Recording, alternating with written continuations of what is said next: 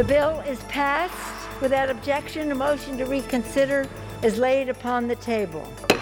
The COVID relief bill passes. Democrats approve, Republicans object. Congressman Carlos Jimenez here live on a busy week in Washington. Florida got it right, and the lockdown states got it wrong. Countdown to session. Changes on the way. South Florida lawmakers headed to Tallahassee are here to frame the debate. They go into the fridge. They'll be defrosted for tomorrow's people. More vaccine supply, more vaccination sites. But now a COVID variant threatens South Florida. We've turned up 3 variants originating from Brazil. It's all this week, all live this week in South Florida. Good morning. Glad you could join us. I'm Michael Putney. I'm Glenna Milberg, and we begin there with decisions this week that will be hitting home. Heading into the weekend, House Democrats push through what could be the next round of pandemic relief, almost $2 trillion worth, and pretty much unilaterally, despite pushback from Republicans about the components and the costs. House Republicans unanimously voted against that COVID relief bill, including Representative Carlos Jimenez, the Republican from Miami, and he joins us now live to talk about it. Congressman, good morning. Good morning, Great to see you. Good morning. How are you guys doing today? We are well, thank you. Hope you are. Let's begin with your vote against the COVID relief bill early Saturday morning. As you well know, the majority of Americans say they want that relief, they need the money, and yet you voted against it. Why did you? Yeah, because most Americans would love to have about $450 billion. That is their check that's going to Americans, and I would have no problem in passing something like that. But that's not what happened here. Under the guise of the COVID relief bill, only about 10% of this, by the way, really goes to COVID relief. The rest of it goes to other things. Look, I'm going to read you a list of what this really goes to. $350 billion. Will be spent on pension bailouts of states that have mismanaged their pensions years before COVID ever came along. You have $86 billion that will go to union bailouts so they can pay for their pensions too. I don't know why the American people have to pay for union pensions and bailing them out. There is $100 million that goes to a tunnel in Pelosi's district in Silicon Valley. There is a bridge which we call Schumer's Bridge.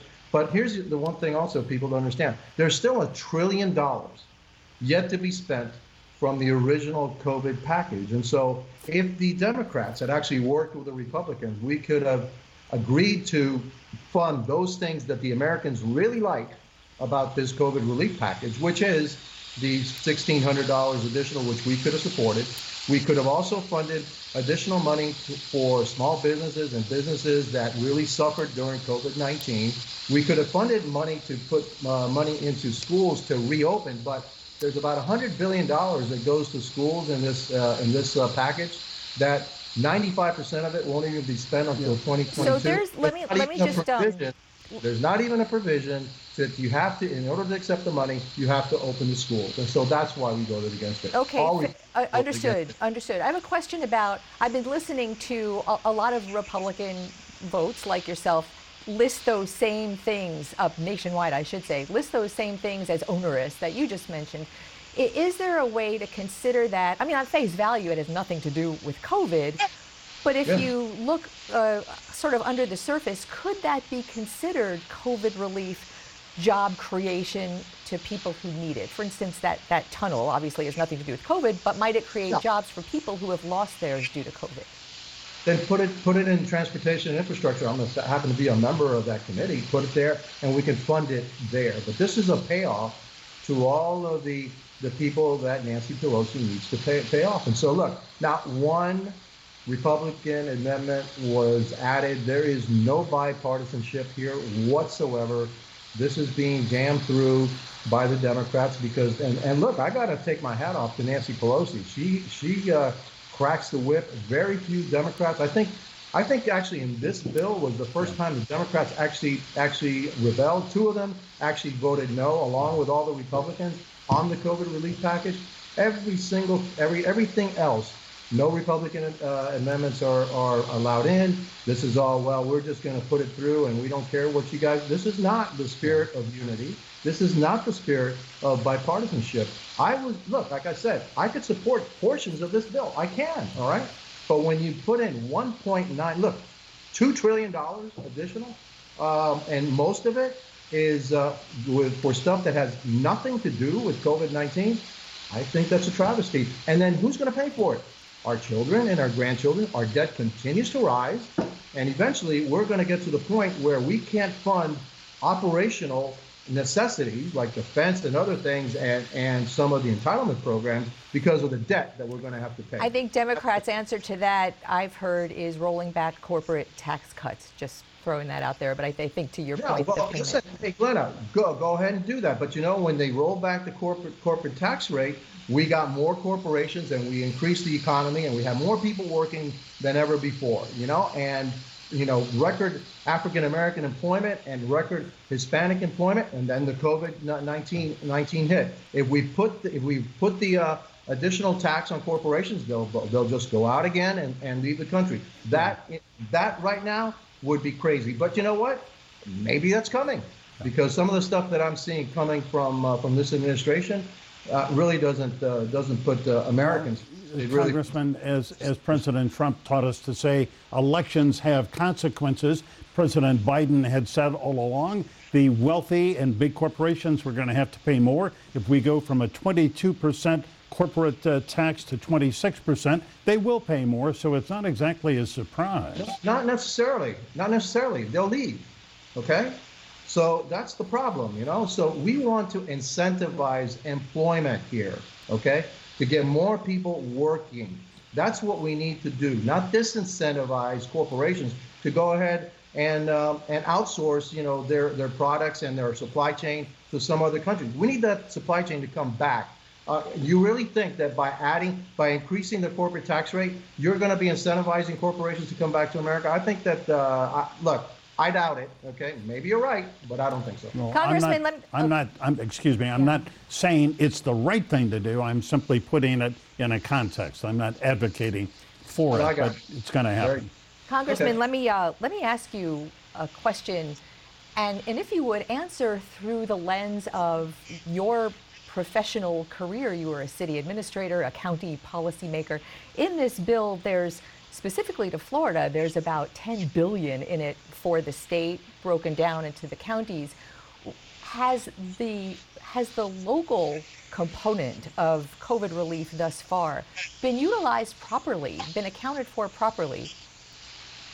If it's accounted for properly, and if it's really about COVID relief and not about paying debt, accumulated debt on pensions, et cetera, that has nothing to do with COVID-19, that has to do with mismanagement, I don't have a problem with that. I've always said that too. Look, California has like a $10 billion surplus this year in their budget, and they're going to get $40 billion. Okay, and so where is the need to put all this money in California? Well, California happens to be a blue state, and so they're going to get a nice chunk of change that we in Florida are going to have to pay. And then this is what's happening: the states with the highest unemployment rates, the states that have really mismanaged this pandemic, the worst, are actually going to benefit the most. And the states that have actually done really well, like Florida, are going to end up having to pay, so Florida gets $10 billion out of a $1.9 trillion package. I think we're getting the short end of the stick. Well, I was actually talking about what I really wanted people to hear from you is your expertise as a local administrator. The pandemic money that is already in Florida, already here, already working. I mean, just this week we heard news of the city of Miami is sort of not knowing where a lot of their grocery card money is. How has what we've already gotten, what United States of America has already gotten, is there an issue that you have with how locally it's been administered? Well, I think that, look, some localities are going to do a good job. I think in Miami-Dade County, when I was the mayor, one of the things I made sure, and one of the reasons we want to keep tabs on that money, is because if we don't spend that money the right way, the federal government's going to come back and say, hey, you didn't spend it the right way, you have to pay us back. If Miami doesn't know how they spent their money, they're going to have trouble, and they're going to have to pay that money back. And so Look, some governments do a really good job at it. Some governments don't do a really good job at it, and so it all really depends on the individual local government and on the individual state government. They're not all the same. Yeah. But that really wasn't, the reason why I voted against it. I'm going to assume that everybody's going to do a good job, but there's so much unnecessary money in here, unnecessary spending that has nothing to do with COVID-19. And so they put the COVID-19 relief package. Well, only 10% of it really is COVID-19 relief package. The rest of it, is stuff, to pay off and I guess placate the base, of Nancy Pelosi and the Democrats. And again, this all should be done in a bipartisan manner, in a serious bipartisan manner, give and take. There, the elections have consequences. The majority in the House is only about six seats, and in the Senate it's 50-50. That would lead you to believe that, hey, we need to work together. But right now, everything is basically no to anything that's Republican, and let's go with whatever we want to do here as Democrats. And I'm willing to work across the aisle. I have already voted, with the Democrats on issues that I agree with them on. Yeah. But most of the stuff that's coming out is just way too radical for me. Okay, Congressman, hold on just a minute. We are going to take a brief break, and we'll be back with Congressman Carlos Jimenez in just a minute. Okay. Now, Matt and I are writing a book with the provisional title Cancel Culture.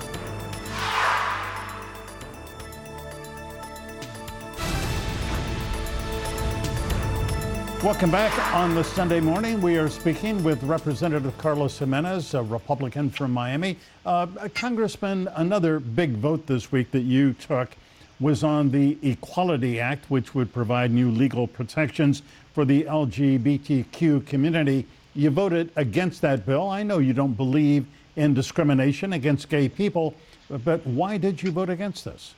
Well, because this was a entirely partisan Democrat bill that went too far. Look, how did it go too far? Well, I'll tell you what, because it eliminates religious protections, and so there are people that have certain religious beliefs, and I believe in freedom of religion, and so I don't think that protecting the LGBTQ community and protecting religious freedom should be mutually exclusive. And so I co-sponsored the Fairness for All Act, okay, which, again, let me read you everything that it does. It repeals DOMA to federally define an individual as married if their marriage is valid in the state where it was entered into. There's no discrimination based on sex, sexual orientation, gender identity, and employment, public accommodation, housing, credit, jury service, or for recipients of federal financing assistance, all the while protecting religious freedom, exempts churches, places of worship, and religious schools. And so that's the problem. If we could have had, again, a bipartisan bill that gave all the protections that are rightly, the LGBTQ's community's, rights, but also protects religious freedom, I could have voted for it. Okay, but, question. Again, it's just, there's no give and take, Question. The religious freedom, in my read of this, it's protected by the First Amendment and also components of the Civil Rights Act of 1964. The Equality Act does not change anything about religious freedom. So break down for us what specifically changes for people to practice their religion as they see fit, including churches and including schools. It redefines what sex is, and then there is no discrimination, based on sex, and therefore you can't discriminate also on. You may not be able to discriminate on abortions and gender transition, even if you have religious objections, and so that's part of the problem of this bill. But wouldn't that be part of the Supreme Court ruling? That a lot better with our act. But that's not something, again, that the Democrats, choose to do. Look, I have a solid record here during my time as commissioner and time as mayor. Miami-Dade is one of the most progressive in terms of the protections for our gay and lesbian residents here in Miami-Dade. And, so I have a solid record on this. But again, I also believe in religious freedom. And so this particular act, okay, I feel puts that in jeopardy. Yeah. Congressman, let's move on to another topic that is going to be talked about a lot in the months to come. You and I did a Zoom interview on Friday about it.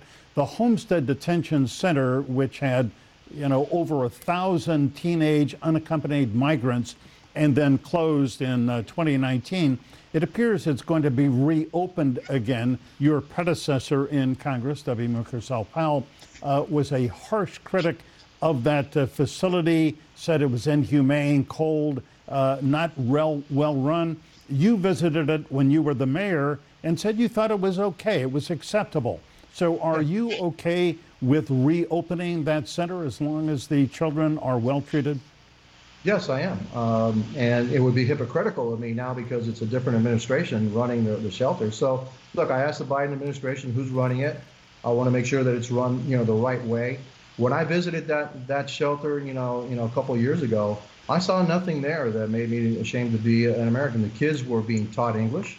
They had good accommodations. They were well supervised.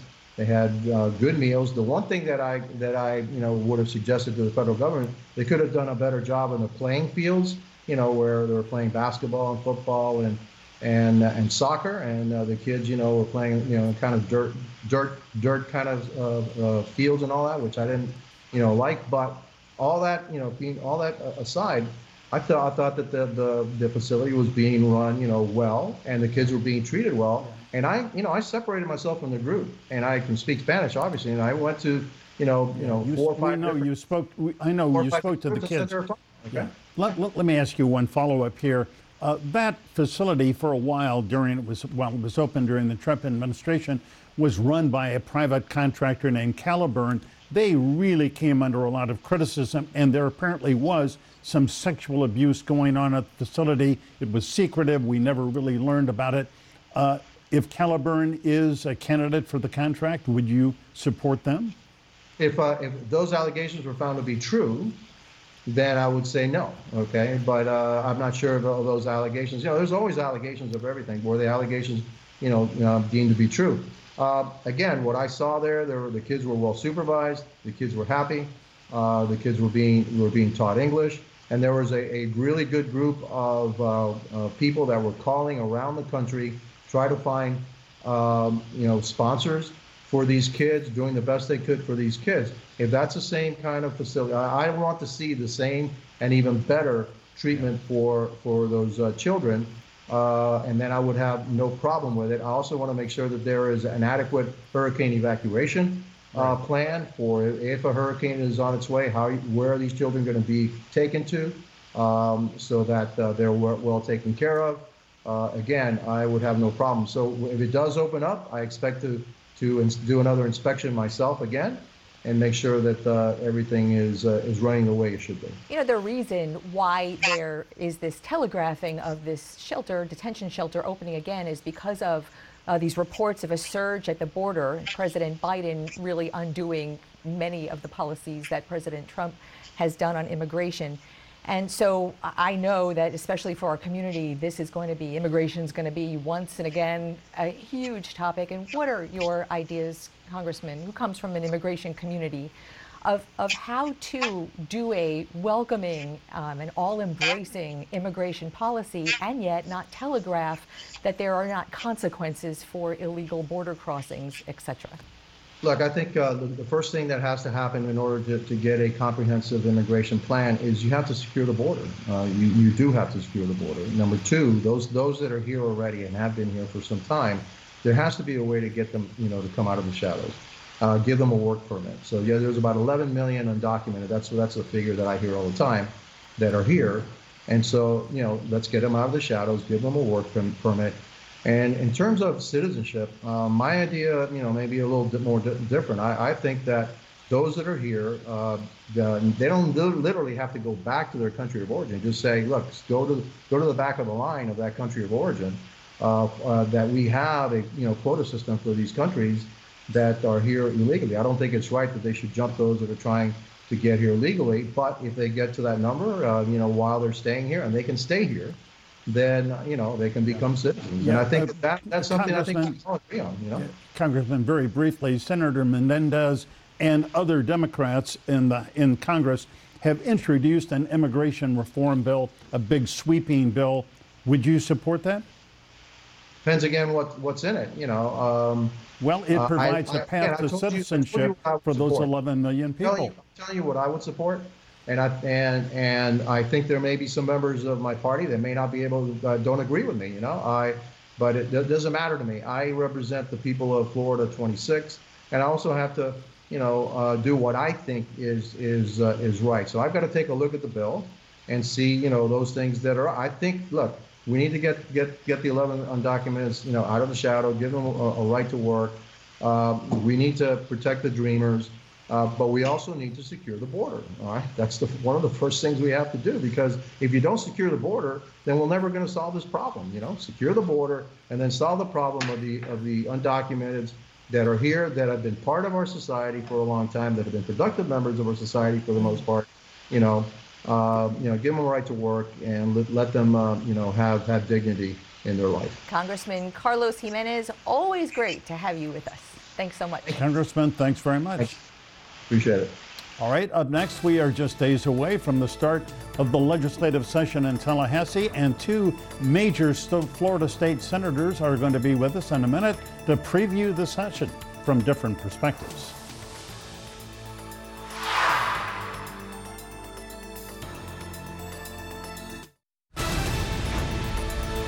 The Florida legislature officially begins its annual session on Tuesday, though lawmakers have been working for months in committee meetings on new bills. They are faced with a big budget shortfall, about $2 billion, and a state economy reeling from the pandemic. And then there are several controversial bills championed by the governor. Here to talk about it all are State Senator Perry Thurston, Democrat from Fort Lauderdale, and State Senator Ana Maria Rodriguez, a Republican from South Miami-Dade. Good morning. Who is, in fact, on her way to Tallahassee. She is driving up there and joins us from her car. Senator, thank you so much for stopping and joining us this morning. This could be the best live location we've had yet. Good morning. It's an honor to be with you all this morning. This was the only way I could make it happen, so here we are. Love it. Well, we are grateful, and Perry Thurston, thank you as well. Senator Thurston, let me begin with you. Let's talk about, the bill the governor is championing to overhaul the state election system after one of the most successful, cleanest, best elections in Florida history. He wants to change it. Is this a solution in search of a problem? It's a solution. And good morning, Glenn and Mike. Good morning to both of you. Good morning. It's a pleasure to be here with you. And I happen to think my location right here in front of the Civil Rights Hall of Fame in Tallahassee's capital is one of the best locations. Agreed. This is the best segment yet. But I don't think that this is just a solution in search of a problem. I think this is a direct attempt to, it's political. We had 4.8 million people who voted by mail with no problem in an election that was deemed praised by leadership of the House, the Senate, and the governor. So the fact that we're attempting to change that system is voter suppression. Voter suppression that is worse, and it's a continuation of what we see in Tallahassee. Ana Maria Rodriguez, I'd like you to address that as well. From your perspective, there's so much that you all will be deciding, mostly under the shadow of what COVID has done to this state. Why this? Why now, after a gold standard election that the governor ran, really? Well, I think what the governor is trying to avoid in the future is eliminating the possibility of fraud or ballot harvesting. We saw at the state just north of us, in Georgia, where they just decided, blanketly to mail ballots to every single registered voter. And I think we want to avoid, something like that. Where by the way, in the state of Florida, we have 2 weeks of early voting where everybody can vote 12 hours a day from 7 to 7 on election day. And so, it's not that our state doesn't have this. We have plenty of options for people to vote. But there are people that obviously in some instances, people pass away, people move. And what happens is if your absentee ballot is on the rolls, your request for a ballot rather, and you don't, and you've moved or the person passes away, we want to make sure that people in those situations do not receive ballots and then opens it up for the possibility of another individual voting for that person. Well, I think that would be almost impossible to happen, but let me ask you this. The way it stands now, somebody who wants to vote by mail makes the request to their elections department, and they are allowed to vote by mail. They get the ballots for 2 consecutive election cycles. What the governor is asking is that it be reduced to 1 election at a time. Now, what's the sense in that? Do you support that? Well, the reality is that there's about 1,000 people moving to Florida per day, and people move around, from one place to another. And so, a lot can change with 2 election cycles. So I think limiting it to 1 election cycle is the prudent thing to do. I don't see anything wrong with that. If people want to elect to ask for it in the next cycle, they can do so. There's nothing that prevents them from doing that. Perry Thurston, what's wrong with having tight election rules? Why is this a partisan subject? And doesn't everyone have the very same ability, whether early voting or requesting a ballot, doesn't everyone have that same ability to vote fairly easily in Florida? There's absolutely nothing wrong with having a tight election process. But when you indicate to people that they've got their ballots and they're going to receive the vote by mail for 2 consecutive years, and you come back and change that, that's done specifically to cause a problem, confusion. And if you say, well, what's wrong with it? I would say ask all of the election supervisors across the state of Florida who oppose this, and this is additional work for them. And quite frankly, there's nothing wrong here. There's the question shouldn't be why not. The question should be why.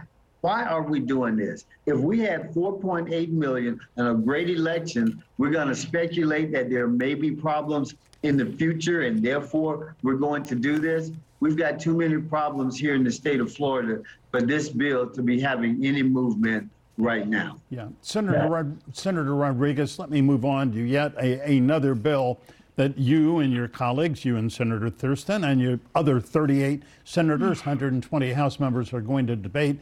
And that is a shield for long-term care facilities, nursing homes, and any other business that had a COVID-related issue, protect them from lawsuits. Why should a long-term care facility that was negligent why should some family member not be able to sue them? Well, that's a great question. I think the idea here is to protect the small businesses who have, opened their doors, who want to work, who want to serve Floridians from being sued unnecessarily. Long-term care facilities in Florida have taken extreme precautions to care for our elderly. And so I think I don't think Florida is a good example of what you just said. I think on the contrary, we've gone above and beyond with our elderly in long-term care facilities to make sure that these facilities remain COVID-free.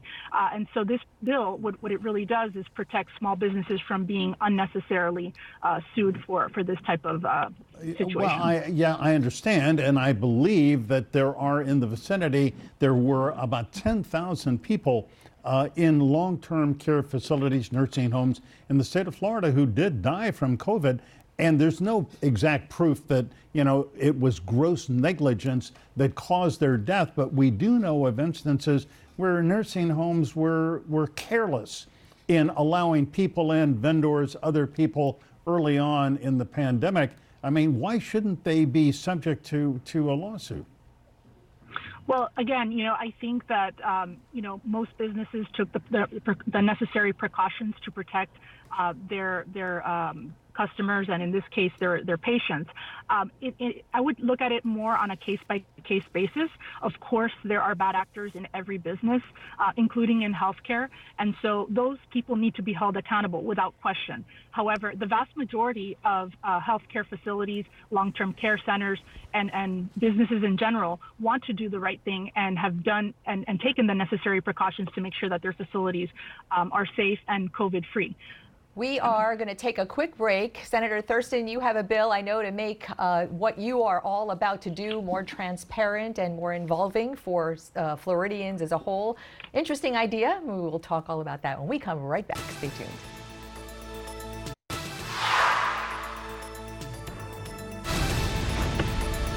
We are back with Senator Terry Thurston, Democrat from Broward, and Senator Ana Maria Rodriguez, Republican from Miami-Dade, talking as much as we can about all things going on in Tallahassee. Senator Thurston, you have a bill that I think could be the silver lining, if there is one, of a pandemic, and that is to let everyone in the state participate in what you all are about to do, all of the sausage making in Tallahassee, via electronics, via Zoom, via Skype. Why is there pushback? We talked about this, so I already know that there's been pushback. Why do you think there's pushback on something that could make state governments so transparent?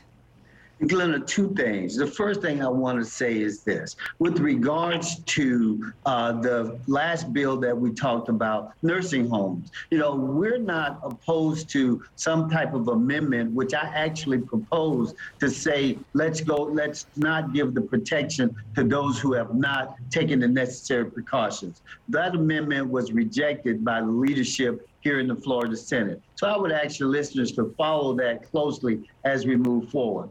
Now, the pushback on this silver lining, we have an opportunity, and I've proposed 8 locations across the state of Florida where we can remotely have these hearings and have our constituents look at this legislation that we're dealing with. It is some very serious draconian style legislation that people need to know about. The pushback comes from the fact that there really isn't a desire to have true transparency. We're not dealing with government by the sunshine. We're dealing with government in the closet. Okay, Ana Maria Rodriguez, that was kind of a shot across the bow. Do you want to respond to that? No, I think obviously we live in a democracy. Senator Thurston is entitled to his opinion. I see it from a different perspective, and I feel like Florida has done such an amazing job with our long-term care facilities and nursing homes. And, I'll repeat what I said earlier. There are instances where, there are bad actors and people do not perhaps do things as they should, but the vast majority have done so in the best way possible to serve our elderly population. What about the Senator Thurston's assertion that your party, who controls Tallahassee at the moment, does not want government in the sunshine? Does not want people to participate? Well, actually, that's not the case. As Senator Thurston knows, we are trying to keep people safe, and we're trying to avoid having COVID spread throughout our state capital. I believe he was asserting the fact that our capital is closed and that we're not allowing people into the building. And so what we're doing is people are testifying remotely for the different committee meetings and the different when they testify, they have to go to the Civic Center. And so I don't see anything wrong with that. I think that's a way of keeping ourselves safe and keeping the public safe and not contaminating the Capitol, and making sure that, and by the way, we get tested on a weekly basis in our state Capitol. We get tested every Monday when we get to Tallahassee. I have no problem with that. And my proposal is that the same thing we're doing at the Civic Center, we can do in 7, 8 counties across the state. And we can have individuals actually participating. If you look at who's coming in and testifying, clearly everyone has a right to, but sometimes it's not any intelligent questions being asked. They're not affected by it. But if we had just 8 sites, Dade, Broward, Palm Beach County, Daytona, Orlando, Tampa, Gainesville, and Jacksonville, I can assure you, you would get true sunshine. And there's no reason we can't in this day and age. The IT departments, we have colleges and universities. The same testimony we're receiving from the Civic Center, my constituents who are geographically infringed, as well as Senator Rodriguez's constituents who have to drive 8 hours to get here, would also be able to get their point across and then input on this legislation that we're dealing with. All right, well, we have just a couple of minutes more left. I want to move on to another big bill. Senator Thurston, you were there in the Civil Rights Museum. You certainly remember, I remember as a young man, the civil rights marches of the 1960s and the laws that were the result of those marches. Most of them were by nonviolent demonstrators. You know, then after Elian Gonzalez was taken, Cuban Americans took to the streets and they demonstrated. When George Floyd was murdered, there were demonstrations on the streets, and the result of that has been House Bill 1, which is basically an anti-riot bill, would limit the right of people to demonstrate. Senator Thurston, what's your take on this, and why do you oppose it? Well, I oppose it wholeheartedly, as do my community, and as do the Black and brown citizens of this state. This is, as you say, specifically designed to affect the Black Lives Matter movement. When I look at the individuals behind me who actually fought and died for the civil rights, they were looked at as protesters. They were looked at as demonstrators. But it was because of their demonstration that I get to sit here on an equal basis with you all today.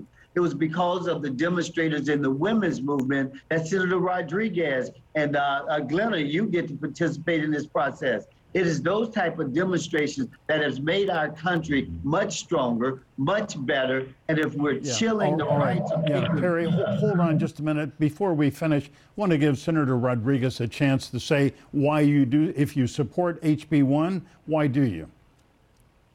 So this bill, basically what it does is it aims to deter violence. Florida did very well throughout the last year, not just with COVID, but in terms of the protests that we saw throughout the country. And part of the reason why we did so well is because we are a state of laws. People follow the laws, and we want people to demonstrate. We want people to peacefully protest, but we also don't want people damaging other people's properties and committing crimes. So what this bill really does is it deters people from committing crimes and, again, destroying other people's property unnecessarily. Senator Ana Maria Rodriguez, Senator Perry Thurston, we could have done this for 4 more hours. We appreciate your time Thank you so much. Amazing live backdrops each. And thanks again. Good luck in Tallahassee. Thank you. All right, the vaccine supply is about to get a big boost here. Yet there are still skeptics, including... Well, finally, a bit of good news. There is a new weapon in the fight against COVID, the single-shot Johnson & Johnson vaccine. The FDA gave Johnson & Johnson the go for that vaccine, and this week, Broward Health and Miami-Dade's Jackson Health System also began vaccinating people under 65 with certain medical conditions. A lot happened this week. Still, there are skeptics, even among medical workers. And that is where we want to begin with Martha Baker, founding nurse manager of the Trauma Intensive Care Unit at Jackson and president of SEIU Local 1991. That's a union that represents about 5,000 nurses and doctors and healthcare workers at Jackson. Hey, Martha, good afternoon. Good morning. How are you? Very good. Nice to see you. Good to see you. The Johnson & Johnson vaccine, when do you expect to get that in the Jackson Health System and begin administering it? Yeah, well, our big problem has been getting supply. Obviously, we book our appointments in about 15 minutes, I hear, 12 minutes to 15 minutes. So supply has been the challenge. But, we've been getting Pfizer, and we'll get Johnson & Johnson, and I think they're all good. And, our challenge as the nurses and doctors at Jackson is to, get everybody vaccinated that we can. Get all these shots in the arms as fast as possible. And, teaming up with Mr. McGoey and his team, I think Jackson has been doing a great job. And I hear so many community members complimenting Jackson the smooth process. There has, to your point, there has been a really short time when all the distributors learn how much they're going to get from week to week.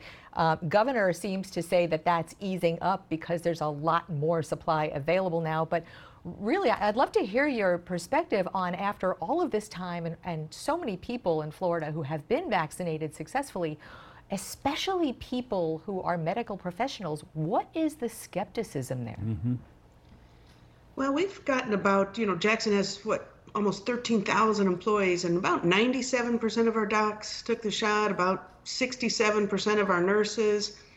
It tapers down a little bit when you get to the service and technical workers, but we're finding we have conversations with people, and you kind of explain to them the risk and the benefits, and obviously when you remind people that any kind of comorbidity, could put you in the hospital, and even hundreds of thousands of people have died, and it's a shame. And I think when you actually have that one-on-one conversation, we've had caregivers say, yeah, good point on the shot. So I think there's hesitancy. I think people wanted to see, but more and more we're finding people are taking the shot, and we're credible, influences, nurses and doctors and healthcare professionals at Jackson, to really work with our community leaders to, get everybody a shot, and whatever communication we can do to encourage everyone that, consider, the risk and the benefits. I think it's, it should hopefully be unanimous that everyone will take the shot eventually. I think people are hesitant though. And, there's a lot of, diversity at Jackson, and people have different pockets of reasons, but hopefully with time, and I think it's been very safe so far. The evidence shows how safe it is. I think we're optimistic. We want to touch everybody and give them the shot. Have you had the shot? Yes, I did. I got it back in December. As soon as healthcare workers could get it, I got it. Martha, let me ask you about the emotional toll that caring for patients with COVID takes on you and your colleagues, frontline medical workers. I mean, having to hold up a cell phone so that a patient can have a FaceTime conversation to say goodbye to loved ones, if that is even possible. I mean, this is really so demanding. It's almost inconceivable to us non-medical people that you do this. How severe is the toll on you and other healthcare workers? Wow, the stress is unbelievable. When I talk to, we've been doing like 3 Zooms a week with about 100 members at a time, just talking to them and listening to them about their frustrations. And thank God Jackson's done a great job of keeping the PPE up. Everyone's had the supplies they need to stay safe. But the real heart-wrenching thing is, you were all wearing masks and covered up, and, the usual contact you have with another human being, when you can smile or you can, see them differently with all this mask. It's hard, and people are really in tears a lot. And I'm afraid we're going to see, once COVID is even gone, just the de-stressing our members are going to need. It's amazing how many people have told stories, nurses at the bedside, and one nurse got floated to a COVID unit, and she met a patient, and 4 hours later he died, and she was holding his hand, and she was crying with him. She just, you just don't know what else to do. But, the really, really proud moment is nobody's running away from this. They're running to these patients and doing whatever they can. They have one nurse they call the FaceTime nurse, because she just goes around on light duty and helps connect with patients. Well, Martha, we thank her, we thank you, we thank everyone at the Jackson Health System. You've done a really terrific job. Thank you so much. Great to have your perspective. Appreciate you being with us. Thank you so much for letting us share this moment. Of course. Appreciate it. Stay tuned. We will be right back.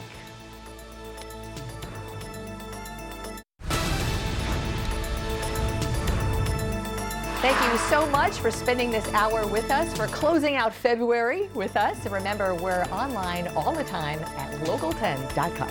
And remember, as always, stay informed, get involved. Have a great Sunday.